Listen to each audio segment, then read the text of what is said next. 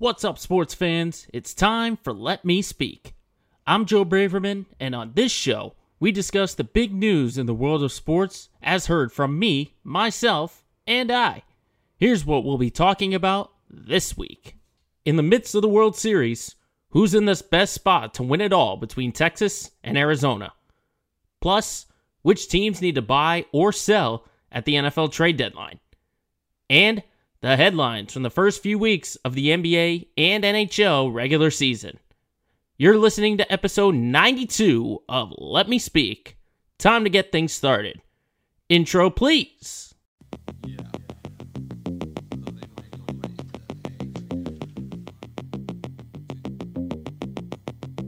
Let me speak.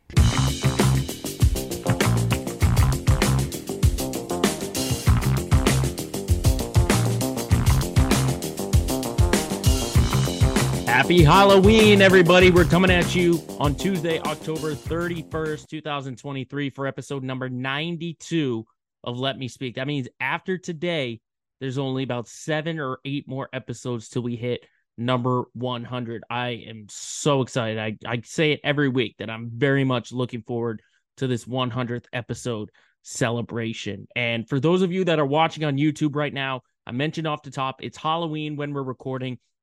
I did not dress the part. I did not come in a costume, mainly because I'll just put my cards out on the table just right here, right now. I'm not the biggest Halloween fan. Not really. I don't really like dressing up that much, putting on any kind of costumes, and I'm not really that creative, come to think of it. I don't really have like a smart idea for a costume, or I don't have anyone that I could play the part of a second person in a pairing sort of idea. So that just nothing just comes off the top. So for those of you watching on YouTube who are looking for a costume for this Halloween episode, you're not going to get it. I can tell you that I came dressed as myself. Basically, I came as Joe Braverman doing a podcast. That's the costume that I provided for you on this Halloween. But I've seen a lot of great photos and videos out there about everyone celebrating, some very interesting ideas for dressing up. So I'm glad that everyone is enjoying that holiday, and I hope that they are being very safe, and especially for those with young ones who are going out trick-or-treating. Hope you guys are being safe out there when you go and get all that candy, and then when you down all of that candy. But it's a very spooky season. It's been spooky all throughout the air throughout this month of October, and I think what's maybe the spookiest, what I've seen, had to have been who's in the World Series right now. I mean, I would call it maybe the unlikeliest matchup that was predicted when the playoffs began. The fact that the Texas Rangers and the Arizona Diamondbacks are in the World Series. I mean, Arizona won like 84 games in the season. And when you look at all of their stats, they're literally in mid-pack or like in the back half of that mid-pack. You know, in a 30-team league, they're about like 16, 17, 18. They didn't have anything that made anyone jump out and say, that's a team that can go to the World Series without a doubt. I mean, they were the second to last wild card spot in the National League. So to see them go all the way to the World Series with the kind of roster that they have, I mean, I give credit to that clubhouse and the mood in that locker room, because I know for a fact that almost everyone would have predicted Philly to win that NLCS and for them to get back to the World Series. Because, I mean, you look at the names on each side. When you have a Bryce Harper and a Trey Turner and a Kyle Schwarber, put on the other side with a rookie, Corbin Carroll, a veteran who's basically flown under the radar, Evan Longoria, you know, just to name a few guys. They don't have any names that pop out at you. So it's a testament to what goes on behind the scenes with Mike Hazen, the GM, with Torey Lovello, the manager, and everyone throughout that roster. It's a testament to what Arizona has built and what they've been building for quite a bit of time, because they've basically been at the cellar of the MLB standings for long. And the same thing for Texas too. I mentioned it last week when they clinched their spot in the World Series over the Astros.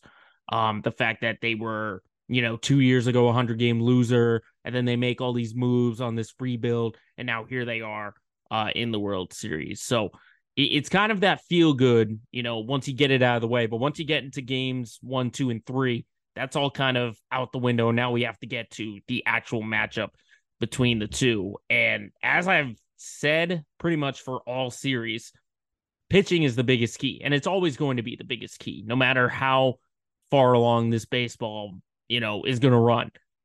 It's always going to come down to pitching. More so in this World Series, I think starting pitching has to be, I would give the edge to Texas, but it's going to be absolutely crucial. I mean, you saw in game 1 the fact that it took all the way to the 11th till Odolis Garcia hit that walk-off.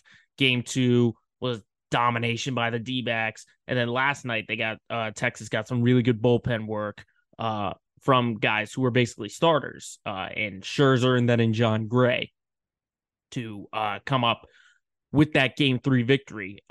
In starting pitching wise, I would give the edge to Texas, and more so in the trust factor, I would say, because Bruce Bochy, he's been here before. Obviously, I listed his credentials last week. 3 World Series with the Giants, but it seems like he has a longer leash with the starters that he got. I mentioned Scherzer's probably the only guy that Bochy would be short with, but that's coming off an injury as well. For the other guys, you got Montgomery, Evaldi, John Gray, as I mentioned, coming out of the bullpen. He let him go for a good 3 innings, and it turned out to be very important because as Scherzer was winding down, keeping that shutout going, you get a fresh John Gray, who's basically, I don't know if I'd put him in like a sort of a starter role. He's kind of like in a bulk kind of thing. If I had to guess, he might be like a game 7 starter if it ever got to that point. But the fact that Bochy is comfortable with letting his guys go,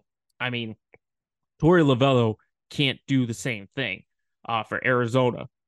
I mean, we've seen that Zach Gallen is the ace of the team, but in the postseason, he's only got a 5.27 ERA. So, I mean, when you compare it to him and Merrill Kelly and Brandon Pfaadt, they usually don't go more than 5 innings. So, Lovello can sort of rely on that bullpen, which I will say the starting edge goes to Texas, but the bullpen edge goes to the D-backs because Arizona has 3 lockdown guys so far in this postseason. You got Ryan Thompson and Kevin Ginkel to set it up.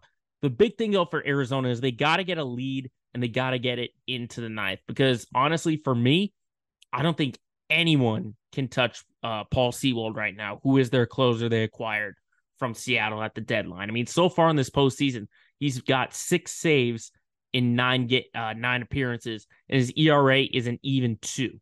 So I would say right now, maybe the best bullpen arm throughout this postseason has been Paul Sewald. And if Texas goes into any kind of matchup where Sewald's the pitcher and they're trailing, I find it very hard to think that Texas can get some runs off of him and try and get back into this game. So I think Arizona relies on their bullpen a little bit more than Texas does. I mean, Texas is kind of so-so.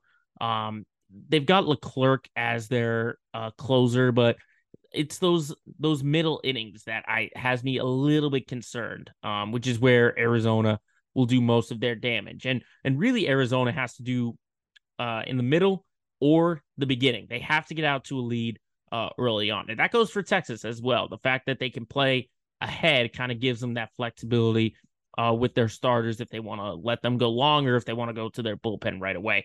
Because with Bochy and the Rangers, they're going to ride their starters as long as they can. With Lovello and the D-backs, they want to go to the bullpen. So the first whiff of trouble that any starter gets in, whether that be Pfaadt, Kelly Gallen, whoever I mentioned, the minute they get into trouble, boom, they're going right to the bullpen.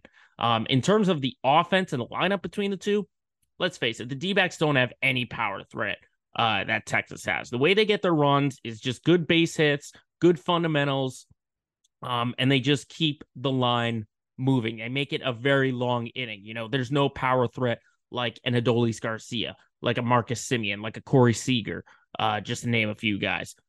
They've got great hitters, obviously. They have probably the NL Rookie of the Year, Corbin Carroll. They've got Gabby Montero, Longoria, the veteran. I just mentioned Tommy Pham, who they picked up, Lourdes Gurriel Jr. They have some guys, but they're not one of those power hitters that we've seen in most postseason teams. When you look at, postseason teams in the past, you think of with the Sox, they always had a David Ortiz. With the Astros, they always had a Yordan Alvarez, just to name a few guys. So Arizona doesn't have that. Texas does. They have a guy in Adolis Garcia who can literally crush the ball whenever he wants. And as I said last week, this guy is going to turn into a superstar if he's not already. I think he cemented it in the LCS, but then he just put the exclamation point on it when he got that walk-off win in game 1.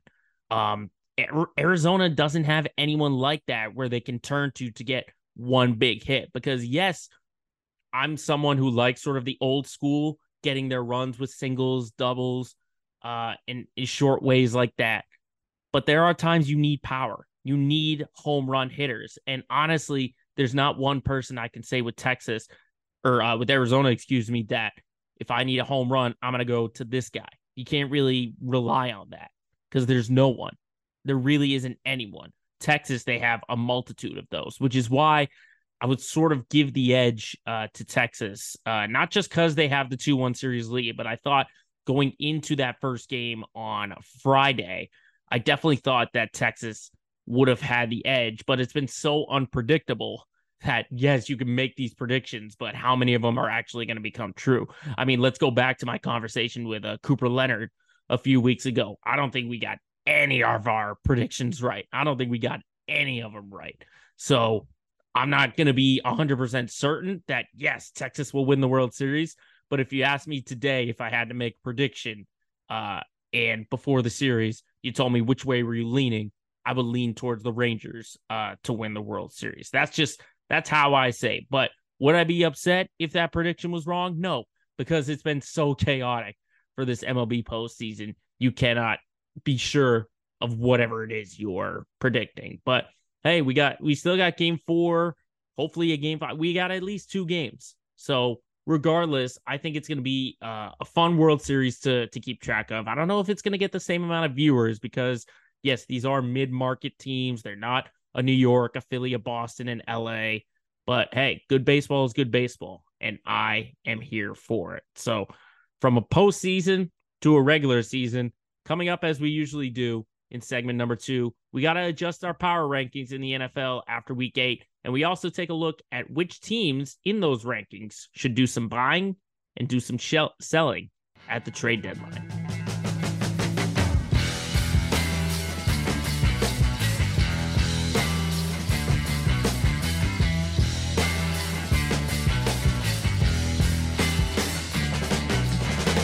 All right, up next, we are moving to the NFL, and as usual, it's time to do our top and bottom 10 power rankings. And this one, I'm going to put a little bit of a caveat in it. Obviously, the trade deadline will be at 4 p.m., so by the time that this episode is released, the deadline will have passed. But we are recording at about 2:45, so there's about an hour or so left in the trade deadline. And basically, with all these teams, I'm going to tell you, what do you got to trade? What do you need? And will any trades be made or any trades to be expected at this time? So let's get into it. Number 10, as usual, is another new team. And this past Sunday just put it in the books for me. And that is the Bengals. The Bengals are back to where we thought they were. That early season struggle is now so long ago. Joe Burrow was so hindered by that calf injury. He looked like basically a shell of himself. And now it looks like he's back to his 100%. You got to keep in mind, against maybe one of the better teams and maybe the best team in the past 12 months, the San Francisco 49ers, he only had 4 incompletions. It was a near perfect passer rating, 28 of 32. Not to keep in mind, he also threw 3 touchdowns and 283 yards. He's got his connection with Jamar Chase back. It's basically, he is back. He is back to where he was. And as I have said for multiple years now, It's one of the more underrated defenses out there in the league. I think for me to officially put the stamp and say that they're going to be back to the Super Bowl contenders that they once were, I think they got to win against the Bills. I think if they can do that, if they can win that, then I will move them even higher. And I'd put them even in the top 3 among AFC teams. But in terms of the trade deadline, I honestly think they're perfectly fine. I don't think there's I mean, yes, there's obviously concerns, but I don't think there's any immediate threat for them to have to make a drastic move so very quickly. So I like the Bengals sitting where they are at number 10. They've been flying under the radar, but now that they've got these big wins, they knock off the 49ers in a big way.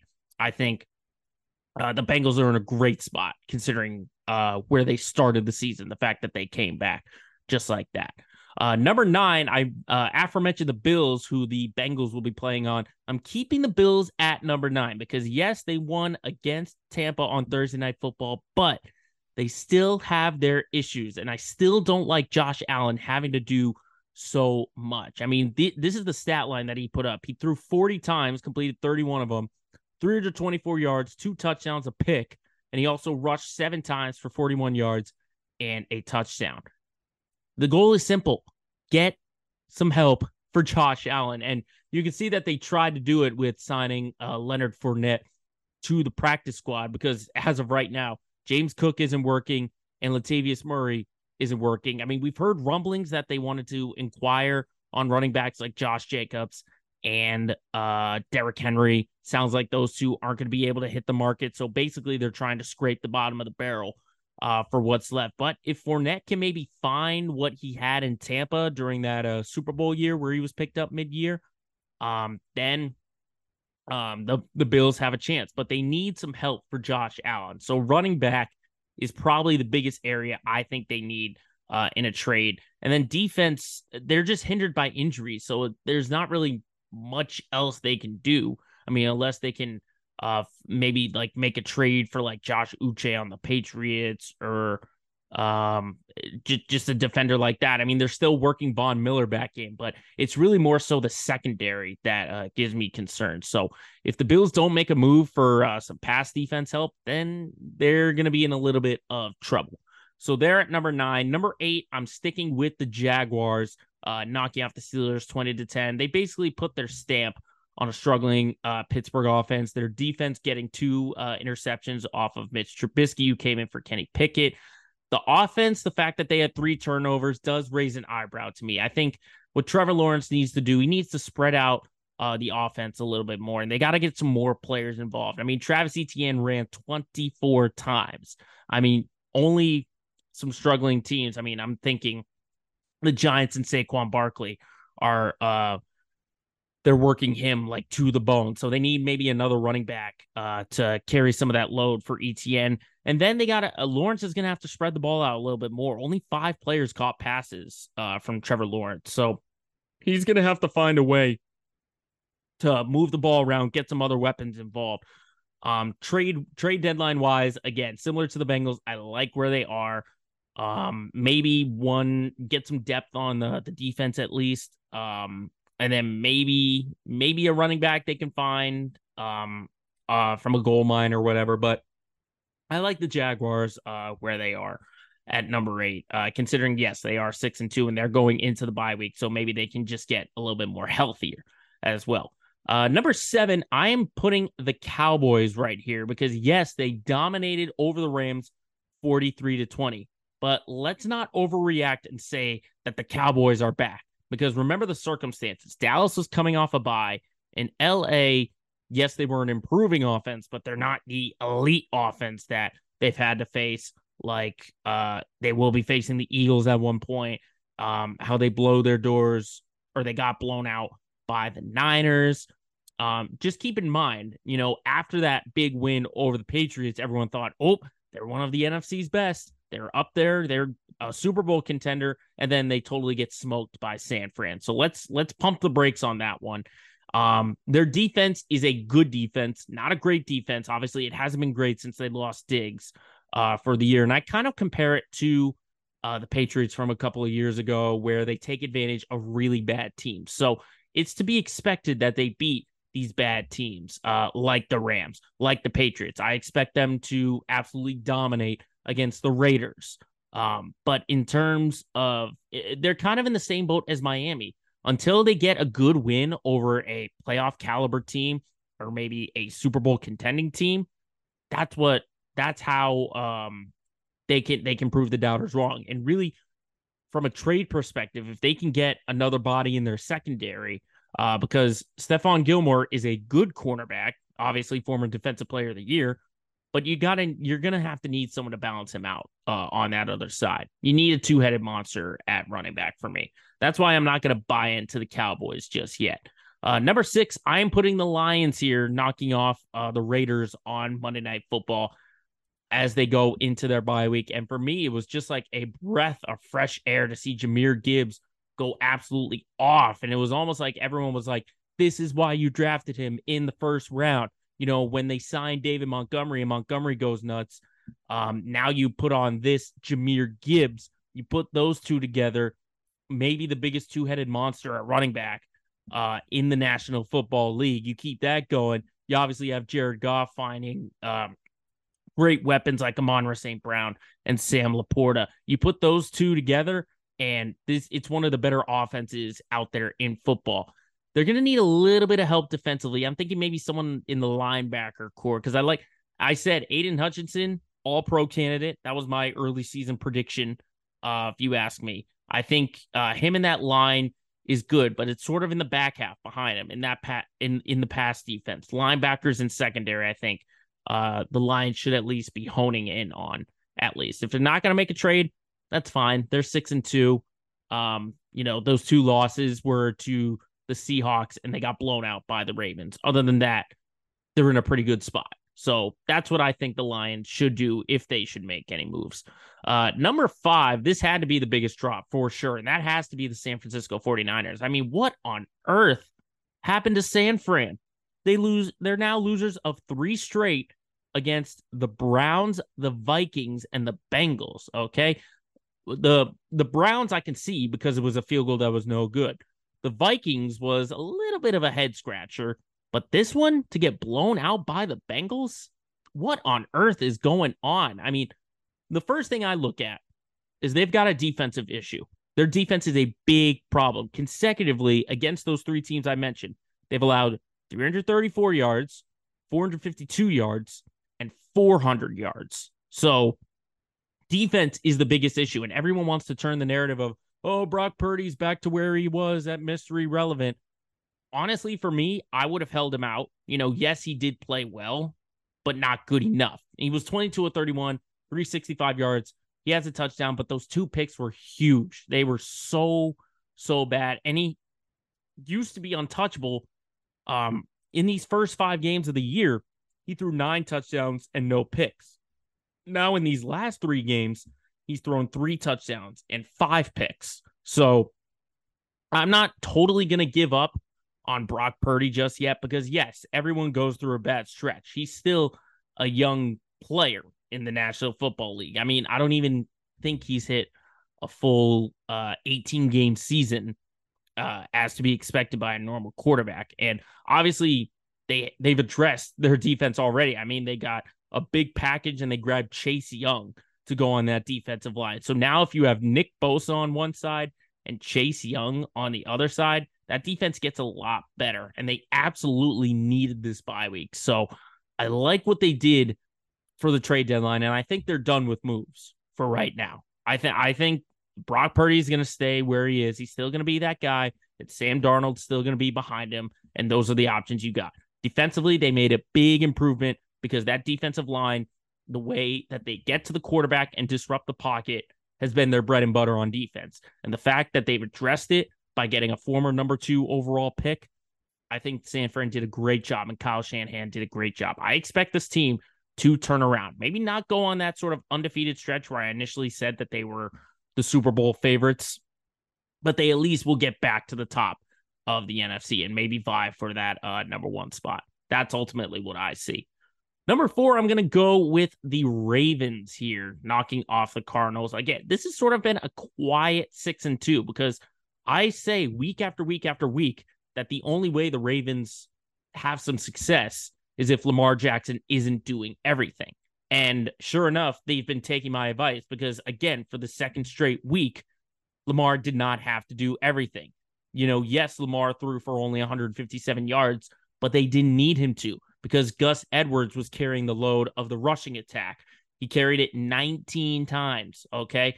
Your leading rusher cannot be Lamar Jackson, the amount of times he runs. It has to be a running back. And sure enough, Gus Edwards, 19 times, he gets 80 yards, and he scores 3 times. It's got to be someone other than Lamar Jackson. Occasionally, Lamar can put the team on his shoulders, move the team down the field, but he's got to do it with his arm. So if he does it with his arm and he's running, that's a little bit of a concern. But the fact is, during the season where Lamar isn't carrying the load and he's not someone who has to do everything, I think that's the bread and butter for how Baltimore can be contenders in the AFC. And now they've got a test next week against Seattle. And we've already heard rumblings that the Ravens might be looking for a running back, which I think is a good move. They've inquired about Derrick Henry. I think they might have called Vegas about Josh Jacobs as well. But I think that's a good area to address, is to get a running back to help out Lamar Jackson. Because yes, Gus Edwards had a great game, but he's not going to be doing this every single week. He's not going to be doing it every single week. Let's just keep that in mind. So they need more games like this. They need more games where Lamar doesn't have to shoulder everything. That's what I see for Baltimore. And they could ultimately wind up in that top 3 if they just continue to keep winning, because ultimately I will have no choice. Number 3, I'm putting the Dolphins here. So this is the highest the Dolphins have been. And everyone will say, well, your quota is look at the opponent that they played. Yes, they played the Patriots, and the Patriots stink. They easily beat them 31-17. But for the Dolphins necessarily, I'm looking at what they did on the field, obviously, because I watched all of the game. What I saw from Miami is that rather than go at full speed, use that speed to their advantage and get so many chunk plays back to back to back, they're sort of learning to pace their offense. I mean, look at the time of possession that they nearly got, 36 minutes. That's really good. That's an offense that's in control, because what we've seen in the first couple of games was just 10-yard play after 10-yard play, 15, 20, obviously they got big touchdowns from Tyreek Hill. I think it was like a 40+ yarder, and then they got a 30+ yarder from Jalen Waddle.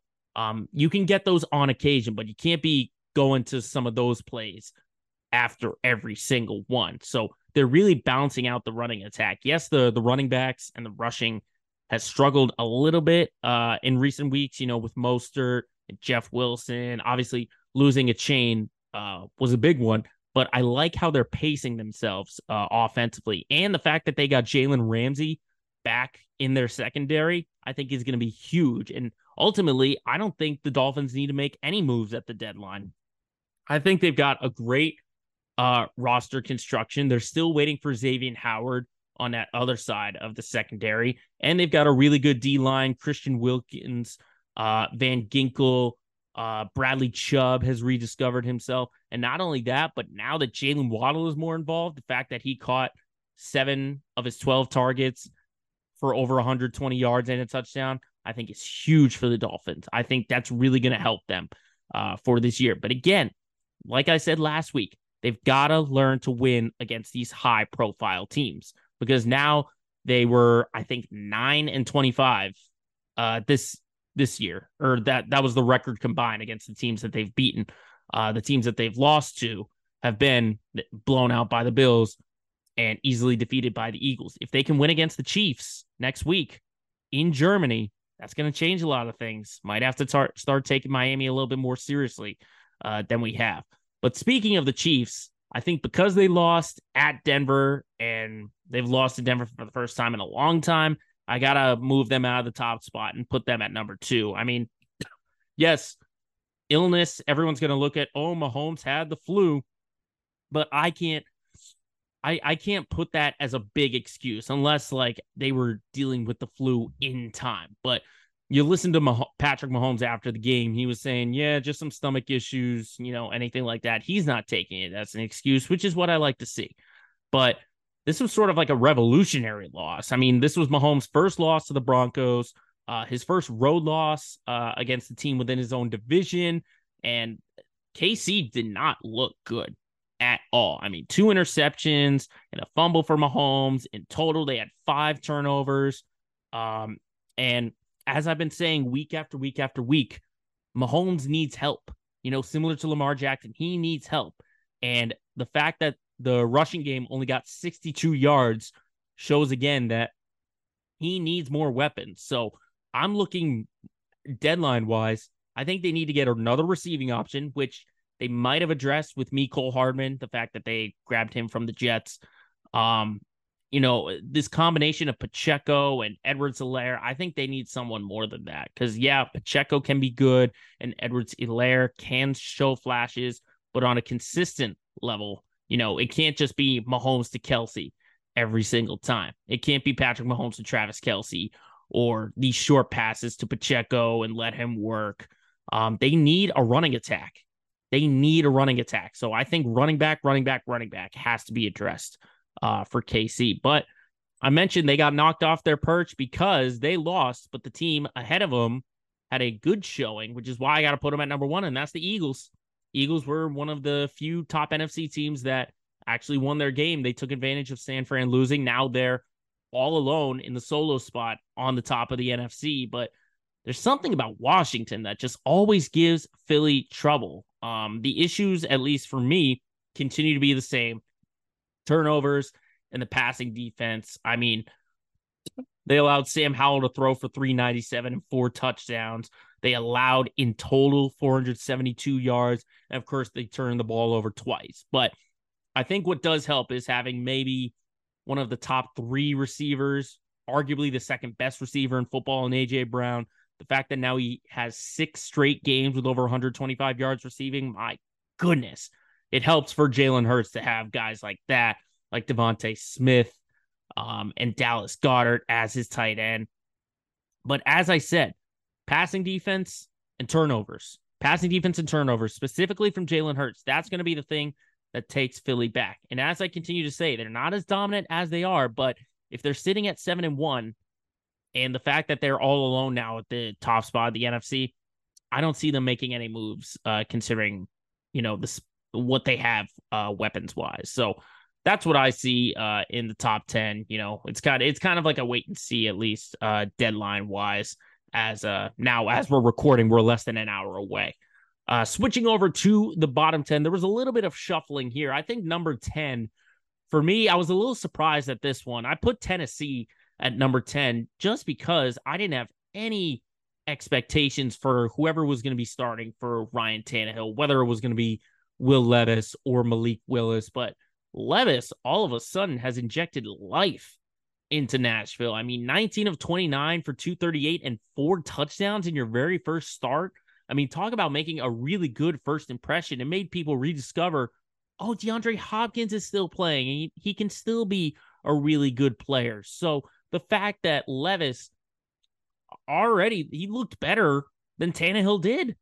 Like, I wouldn't be surprised if Levis just started the rest of the year. And I think that's what Mike Vrabel might have to do, because you can actually, yes, the AFC South is a struggling division, but if Tennessee at least wants to challenge for a playoff spot, for a wild card, stick with Levis, because first impressions are huge. The fact that they knocked off the Falcons, now they've got a nice, easy opponent. I say easy because the Steelers just lost Minkah Fitzpatrick. Thursday Night Football against the Steelers. I think you stick with Levis. Ride it out. Ride out your hot hand. And honestly, trade deadline wise, I would hold on to Derrick Henry. So I think it's smart what Tennessee is doing, holding on to Henry and still holding out hope that this team can turn it around. I will say they need to get some more receivers involved. So if anything, grab another receiver or 2, if you ask me. Number 9, this one more so from the trade deadline perspective is who I want to focus on. The Commanders have been selling and selling and selling. They already gave up Montez Sweat to Chicago, which confuses me. And then I mentioned they traded Chase Young to San Fran. But really talking about last week, yeah, they challenged the Eagles. They always play the Eagles tough, but Sam Howell can only do so much. I mean, he had to throw 52 times, and those 52 times were compared to 16 run plays. So it's obvious that Washington and Ron Rivera is in sell mode. I think we're going to see a whole new team come 2024. The fact they gave up two of their best D linemen, they're going to have to rebuild everywhere, except for the quarterback position, because I think it's a little unfair for Howell. He doesn't have an offensive line right now. He's been sacked the most times in football. I think they have to restructure that offensive line, but they can find themselves in the win column if they can play well in Foxborough against the Patriots next week. That's kind of like a wait and see for this one. Number 8 is another team who I think should be in sell mode, and that's the Raiders. I mean, let's just face it. Jimmy G in the offense is a total mess right now, and you can see why Devontae Adams is so frustrated. I mean, Jimmy G only went 10 of 21 for 126 yards. He was picked off. He was sacked 6 times. I mean, let's just face it. That offense should be sold. I mean, there are some pieces I think for Vegas that can stay. I think Max Crosby can stay. Robert Spillane, I think, is a really good player defensively. But other than that, like Devontae Adams, I would want, if I was him, I'd be asking out. Josh Jacobs, if I was him, I'd be asking out. It's time to sell it off for the Raiders. I mean, maybe they look at next week's opponent, the Giants, and say, hey, with a win, we can just turn this thing around. It's not going anywhere for Josh McDaniels. Sorry to say that, but they're not going to be playing anywhere close to the Super Bowl in the next couple of years. Number 7, this one was a big jump. I put in the Broncos here. The fact that they finally ended their streak, 16 games, and 8 years later, Denver finally beats Kansas City. Now, they're not going to turn things around magically with this win, but now that they're going into the bye week with a win like this, it kind of inspires some confidence, and it leads to some buy-in, because Russell Wilson, as I mentioned last week, he's not going to be this electric player. He just has to be a game manager now. The fact that he took advantage of the good starting field position off of the turnovers his defense gave him. He connected on 3 touchdowns, so he really didn't need more than 113 passing yards. And as I said, he's getting help from his running backs with McLaughlin and how the heck am I blanking on his name? The fact that he got 153 rushing yards from his squad, I think, is a big confidence for Denver, especially now going into the bye week, because as we said, there was just so much dysfunction, and Sean Payton, at least in my eyes, had to focus on the defense. And sure enough, that's what he did. He's focused on the defense. He let Russ sort of do his thing naturally. And look at where the Broncos are at now, 3-5. And sure enough, there's option for Javonte Williams and Jaleel McLaughlin to help out Russell Wilson. There really is a time to help him out. Not going to say they're going to automatically go to the playoffs, but at least it's a step in the right direction from where they once were, from where they were. Number 6, I got to put the Packers here, because similar to the Raiders, their offense is in total disarray. They need some offense. They need some offense, but honestly, I wouldn't be surprised if they were sellers too. Jordan Love just continues to be taking steps back. He had another pick. He was sacked 4 times. He didn't even get 230 yards. And the fact that Aaron Jones and A.J. Dillon just continue to struggle means Green Bay ain't going anywhere, because Jordan Love just needs that help. He needs all the help that he can get. It'll be really tough for them to win against the Rams, because yes, the Rams struggle, but they have a much better offense. Moving on to number 5, though, is kind of like a flash in the pan. I saw them do a big jump, but now they're back to where they were, and that's the Patriots. We'll talk more about the Pats during Let's Get Local, but last week just turned out to be a big mirage. Dolphins just carved them up defensively, and we've heard rumblings that there is a little bit of selling there. I don't really see Bill Belichick as a seller. He's never really done anything big at the deadline anyway, so I wouldn't really expect anything from the Pats at this deadline. Number 4 is kind of interesting to me. I'm putting the Bears here because they're staying the way they are because Tyson Bagent can only do so much. I mean, he had 2 picks and he threw 232 yards, but there's nothing more to say when you have this Chargers offense, yes, they can struggle at times, but we know one thing's for sure. They're a high-powered offense. So I was a little surprised to see them sort of buy at the deadline. I mean, you're buying if you're getting Montez Sweat. I mean, do they think their rebuild starts now? Because I'm just not sure why you would acquire Montez Sweat if you're not contending for anything. If anything, you look for a better option for Sweat for more of a contending team, not the Bears. If you're asking me, because the Bears aren't going anywhere at 2-6, even when Justin Fields returns. That's what you say for me. Number 3, this one's pretty easy. I'm putting the Cardinals here. More so, yes, they lost again, but it was to a really good opponent, and the other two had some interesting results, I would say. And we know that they were sellers from before the season even began. I mean, now we see that Josh Dobbs is going to be the new quarterback for the Vikings, with Kirk Cousins being lost to a torn Achilles. So Clayton Tune is going to be the guy until Kyler Murray is good to go. Let's just face it. There's nothing more to be said about the Cardinals that we haven't said already. They just don't have the playmakers. They don't have anyone of that sort. But they didn't lose as bad as the team who's in number 2 right now, and that's the Giants. The fact that this was maybe one of the ugliest offensive games you will see all year. The fact that they lost 13-10 in overtime to the Jets. I mean, what was the statistic? I think it was like 15 punts between the two. And the fact that they had -9 passing yards between Tyrod Taylor and the guy who came in for him, Tommy DeVito. I'll just put it like this. Brian Daboll sucks at end of game or end of half situations. I mean, they needed 1 first down and they needed a field goal to put it away. They couldn't even get the first down. They leave 30 seconds on the clock. They miss a field goal, Graham Gano did. And now it comes to bite them in the butt. And honestly, the fact that now the Panthers are no longer winless, the Giants could find themselves in this number 1 spot if their offense just continues to struggle the way they are. But they can turn things around. There's a sliver of hope with the Raiders next week. You know, it's kind of a wait and see kind of thing. But, you know, for the number 1, as I mentioned, with the Panthers, there's good news and bad news. The good news is they're no longer winless. The bad news is it was against the Texans, and I was sort of in the middle with Texas, and the fact that it was only 15-13 and it was a game-winning field goal from Eddie Pinheiro. I mean, I'm just glad the defense finally held someone in check. The fact that CJ Stroud only threw for 140 yards.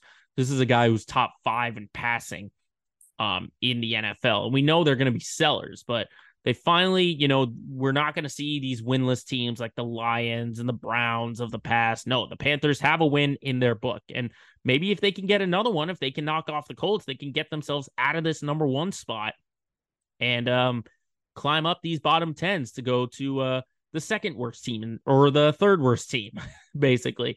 And they don't even have their draft pick for this year. So we already know where this is going for Carolina. So there's where we are in the rankings. And hopefully by the time this episode airs, we'll get maybe some juicy trades that we can dive into next week when we reveal week 9's power rankings. But coming up next, we're going to talk basketball and hockey because there were a couple of things that have stuck out to me during the first couple of weeks of both of their season starting.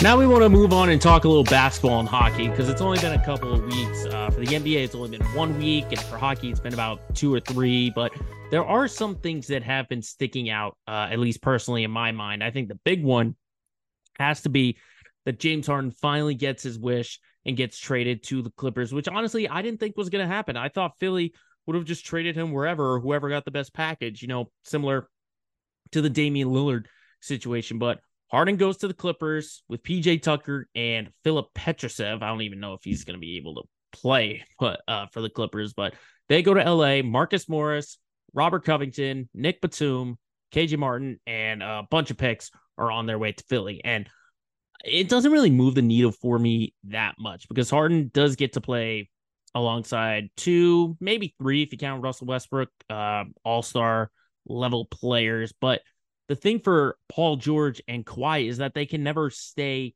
on the court. They can't stay healthy. So that and the depth takes a lot of hit because Morris is a good player.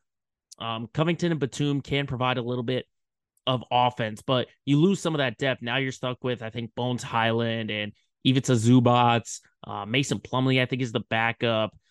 So I'm not, I still think it's, Suns, Warriors, Lakers, those types of teams that are really contenders. I don't really see the Clippers. And then for the Sixers, I said a couple of weeks ago, I think, when we last brought up Harden, is that Philly's just on their way out. They're on their way down to the bottom because Joel Embiid now doesn't really have a solidified number two option unless Tyrese Maxey can step up. This is basically going to be a gap year for Philly.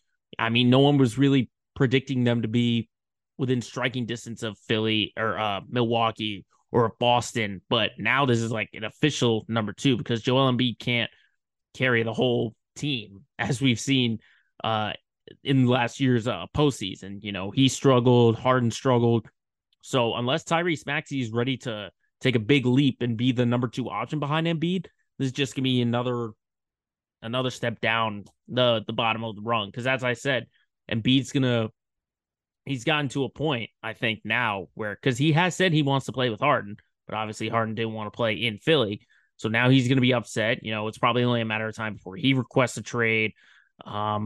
It's just going, as I said, it's going downhill for Philly. I don't like where it's going to end for the Sixers, but that's one of the NBA headlines, obviously, that we've talked about. How about LeBron? I mean, if there was one point where LeBron was the subject of everything, and now the new story is that he was apparently on a minutes restriction in the very first game, which was very short lived. I mean, he had 29 minutes in the opening loss, but then it's been like 35 and 39 minutes. Because honestly, LeBron's going to dictate it himself. Like, he knows his body. Yes, he's the oldest player in the league right now. He's going to be 39.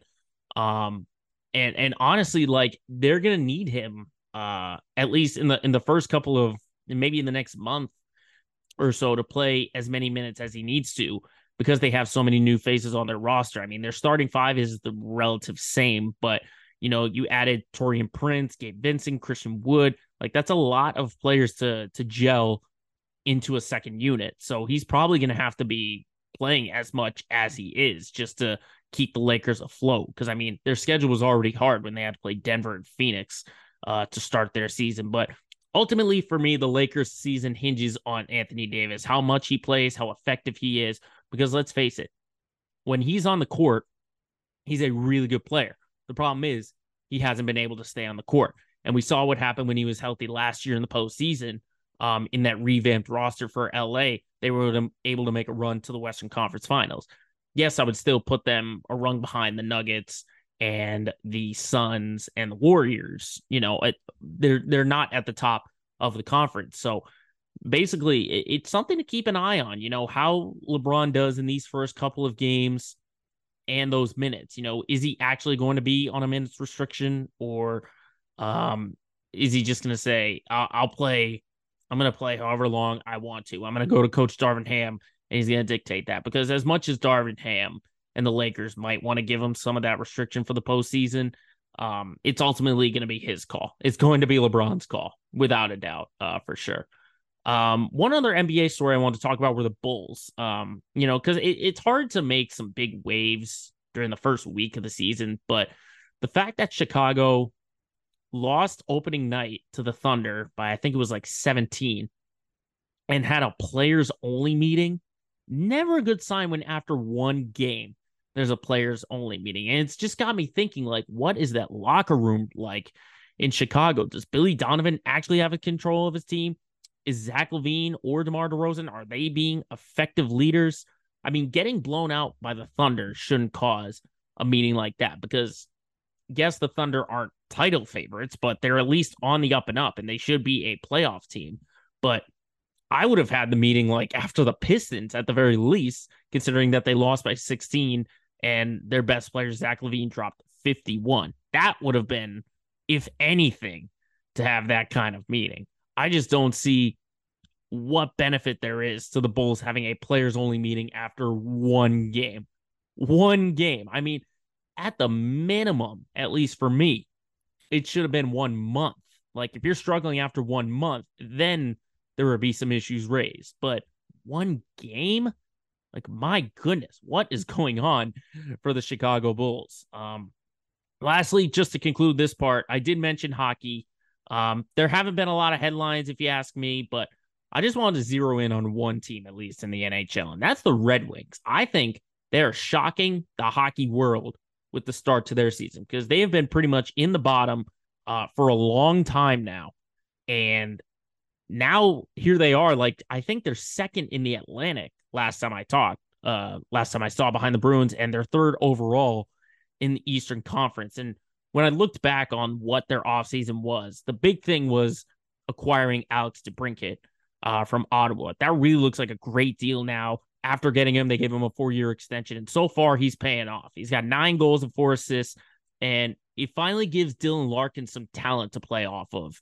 Larkin's got 11 assists and 4 goals. You put those two together, and it's a really good combination. So Detroit, I don't think they're going to stay on the top the way they are, but hey, playoffs are an option for the Red Wings, which we haven't been able to say in quite a long time. I think Detroit is definitely a team to keep a sneaky eye out for if they can make any noise getting into the playoffs. And I'm sure as the season goes along, there'll be more hockey headlines to talk about, but through 3 weeks, kind of everyone is where they are.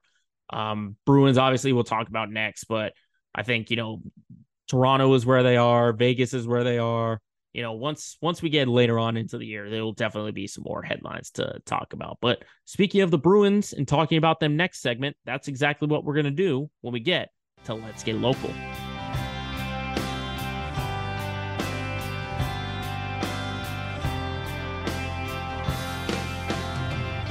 This is our city.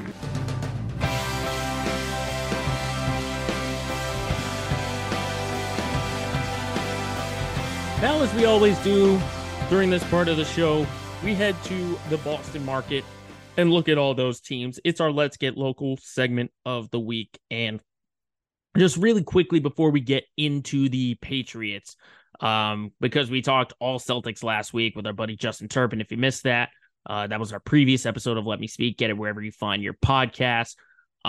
During that time, we had a new man get hired for the Red Sox, chief baseball officer, president, operation. I don't know what title they're going to give him, but anyway, they hired Craig Breslow to fill Heimblum's new spot. Now, I'm not upset at the hire, but with so many other names turning down an interview or not even being considered is a little bit concerning. I mean, the background for Breslow is that he's been developing pitching for the Cubs.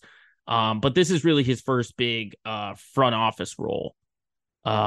So I would say that yes, it's a little bit concerning that it's concerning that it took maybe, I don't know, the 13th or 14th name to actually take the interview when they said hired. And at least, the good thing is that he's got a Red Sox background. And we even heard that front office went to upper management front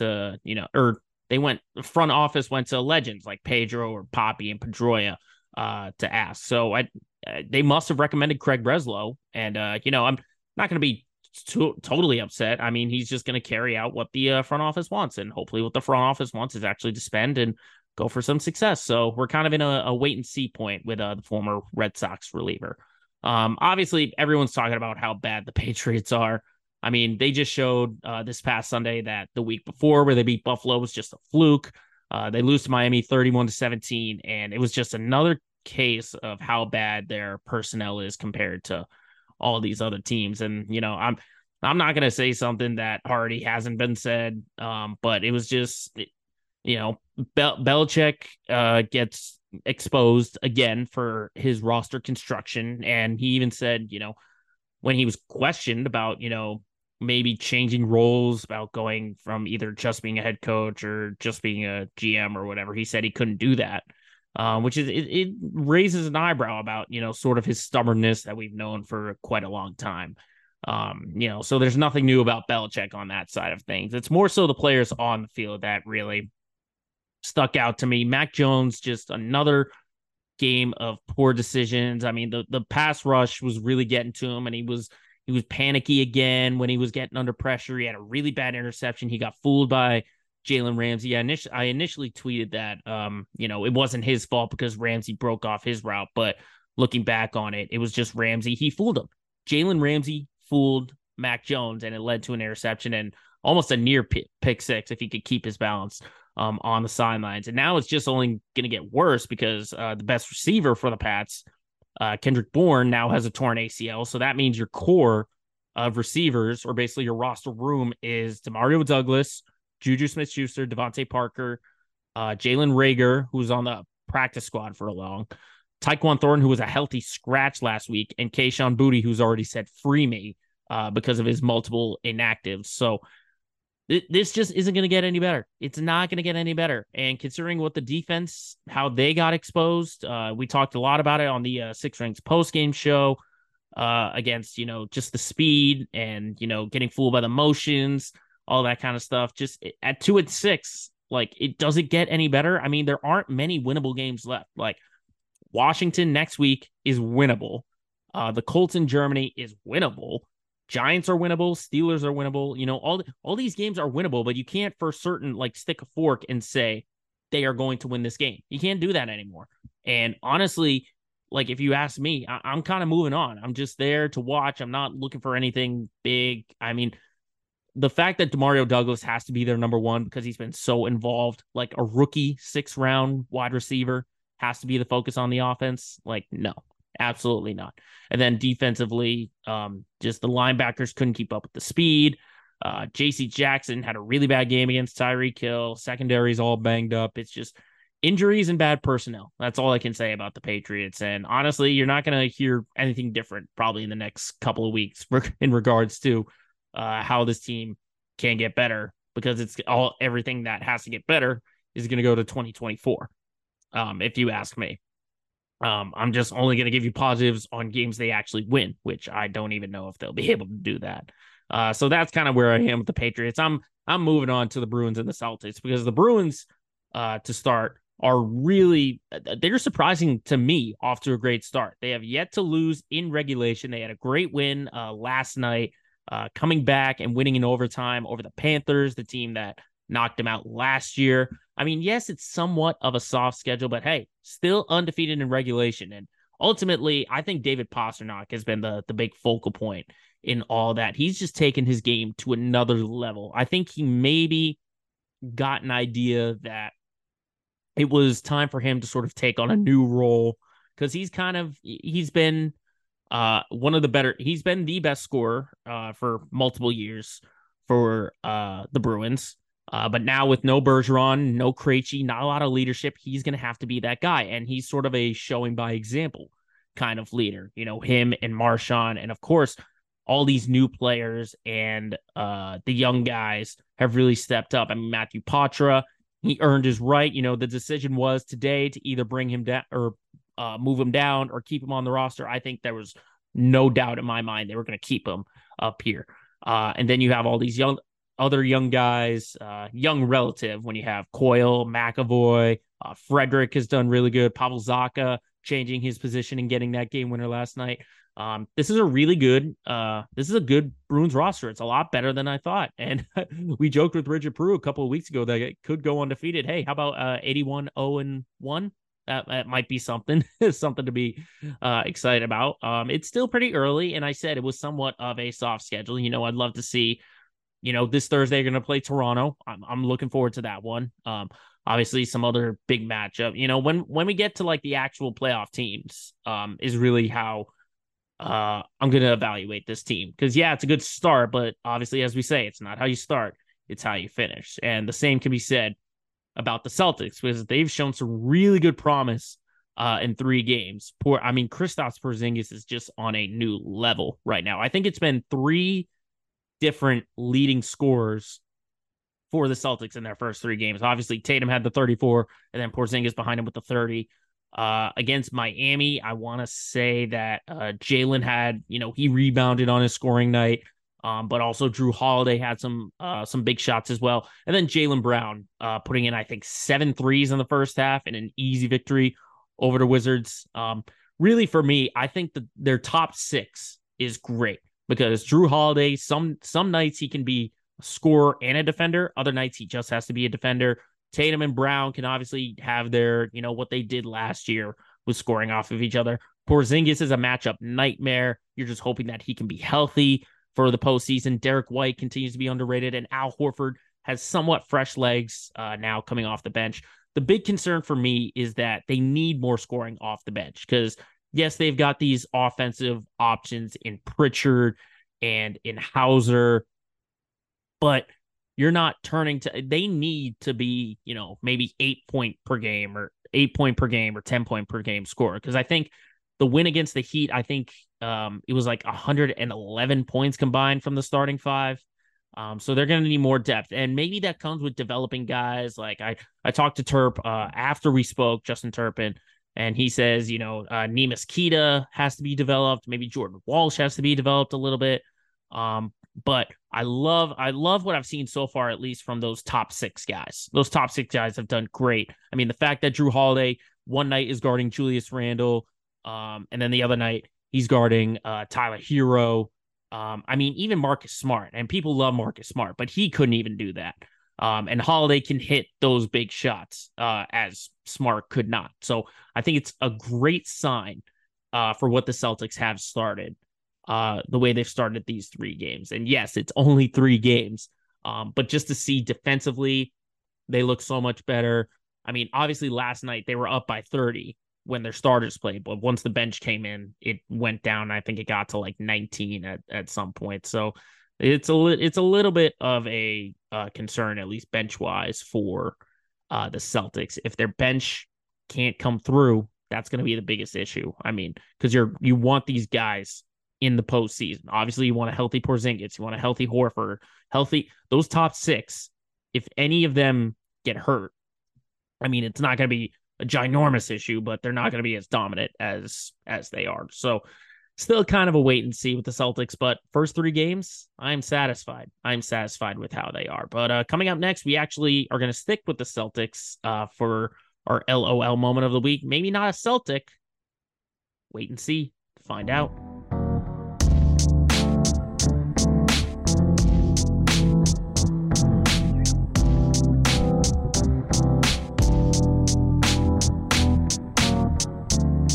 So now is to end the show, as we always do. It's our LOL moment of the week, and I teased it that we're sticking with the Celtics on this, but it's not a Celtic who makes this. It's one of the players they played against last night, and that is Jordan Poole. Now, for those who need to be caught up on the Jordan Poole situation, in training camp after the Warriors win it all, he gets punched by Draymond Green. They get into a fight.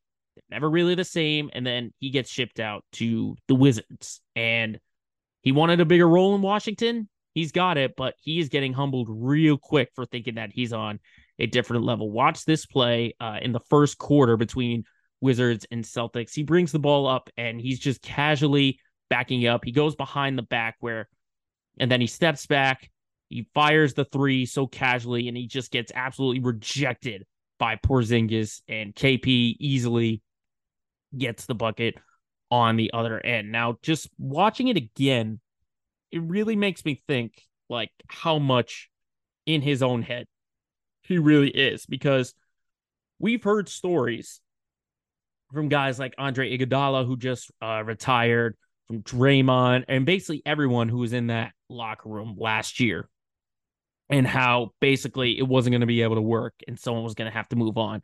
But one of the things I think that Iguodala said, I think he said it on the JJ Redick podcast, he had said that Poole looked at Steph Curry and Klay Thompson and thought, why don't I get that kind of freedom?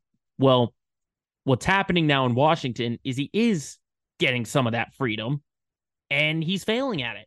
Like, I ultimately think he's a good player, but he's getting in his own head. He's thinking too much about himself, because he still thinks like he's still on that level. He really still thinks that he's on that same level. But listen, Curry and Klay have been on that level for nearly 10 years now, okay? Poole was drafted, I think, in 18 or 19. So it's only been about 4 or 5 years. You're not on that level. You still got to work insanely hard at it. It took Curry, I think, his 5th year to finally make an all-star team. It took Thompson his 5th year to make an all-star team for everything to come together. So Jordan Poole, you're not on that level yet. You think you're on the same level and getting the same amount of freedom as 2 future Hall of Famers. But the fact is, in your first 3 games with your new team, you've only scored 18, 27, and 11. So Jordan Poole just still is in his own head, because really, like, for him to really get humbled, that little behind the back he did when he had his back turned to Porzingis could have easily just like tapped it away and gotten the turnover, but he decided to take the other route. And with this casual step back 3, he just completely wipes the floor with it. Yes, Porzingis is 7-3, but I think anyone could have just rejected it so easily. So Jordan Poole, once again, you're in your own head, and you're not as good right now as you ultimately think you are. You got yourself into this week's LOL moment of the week for just casually thinking you can hoist up a 3, but Kristaps Porzingis humbles you very quickly.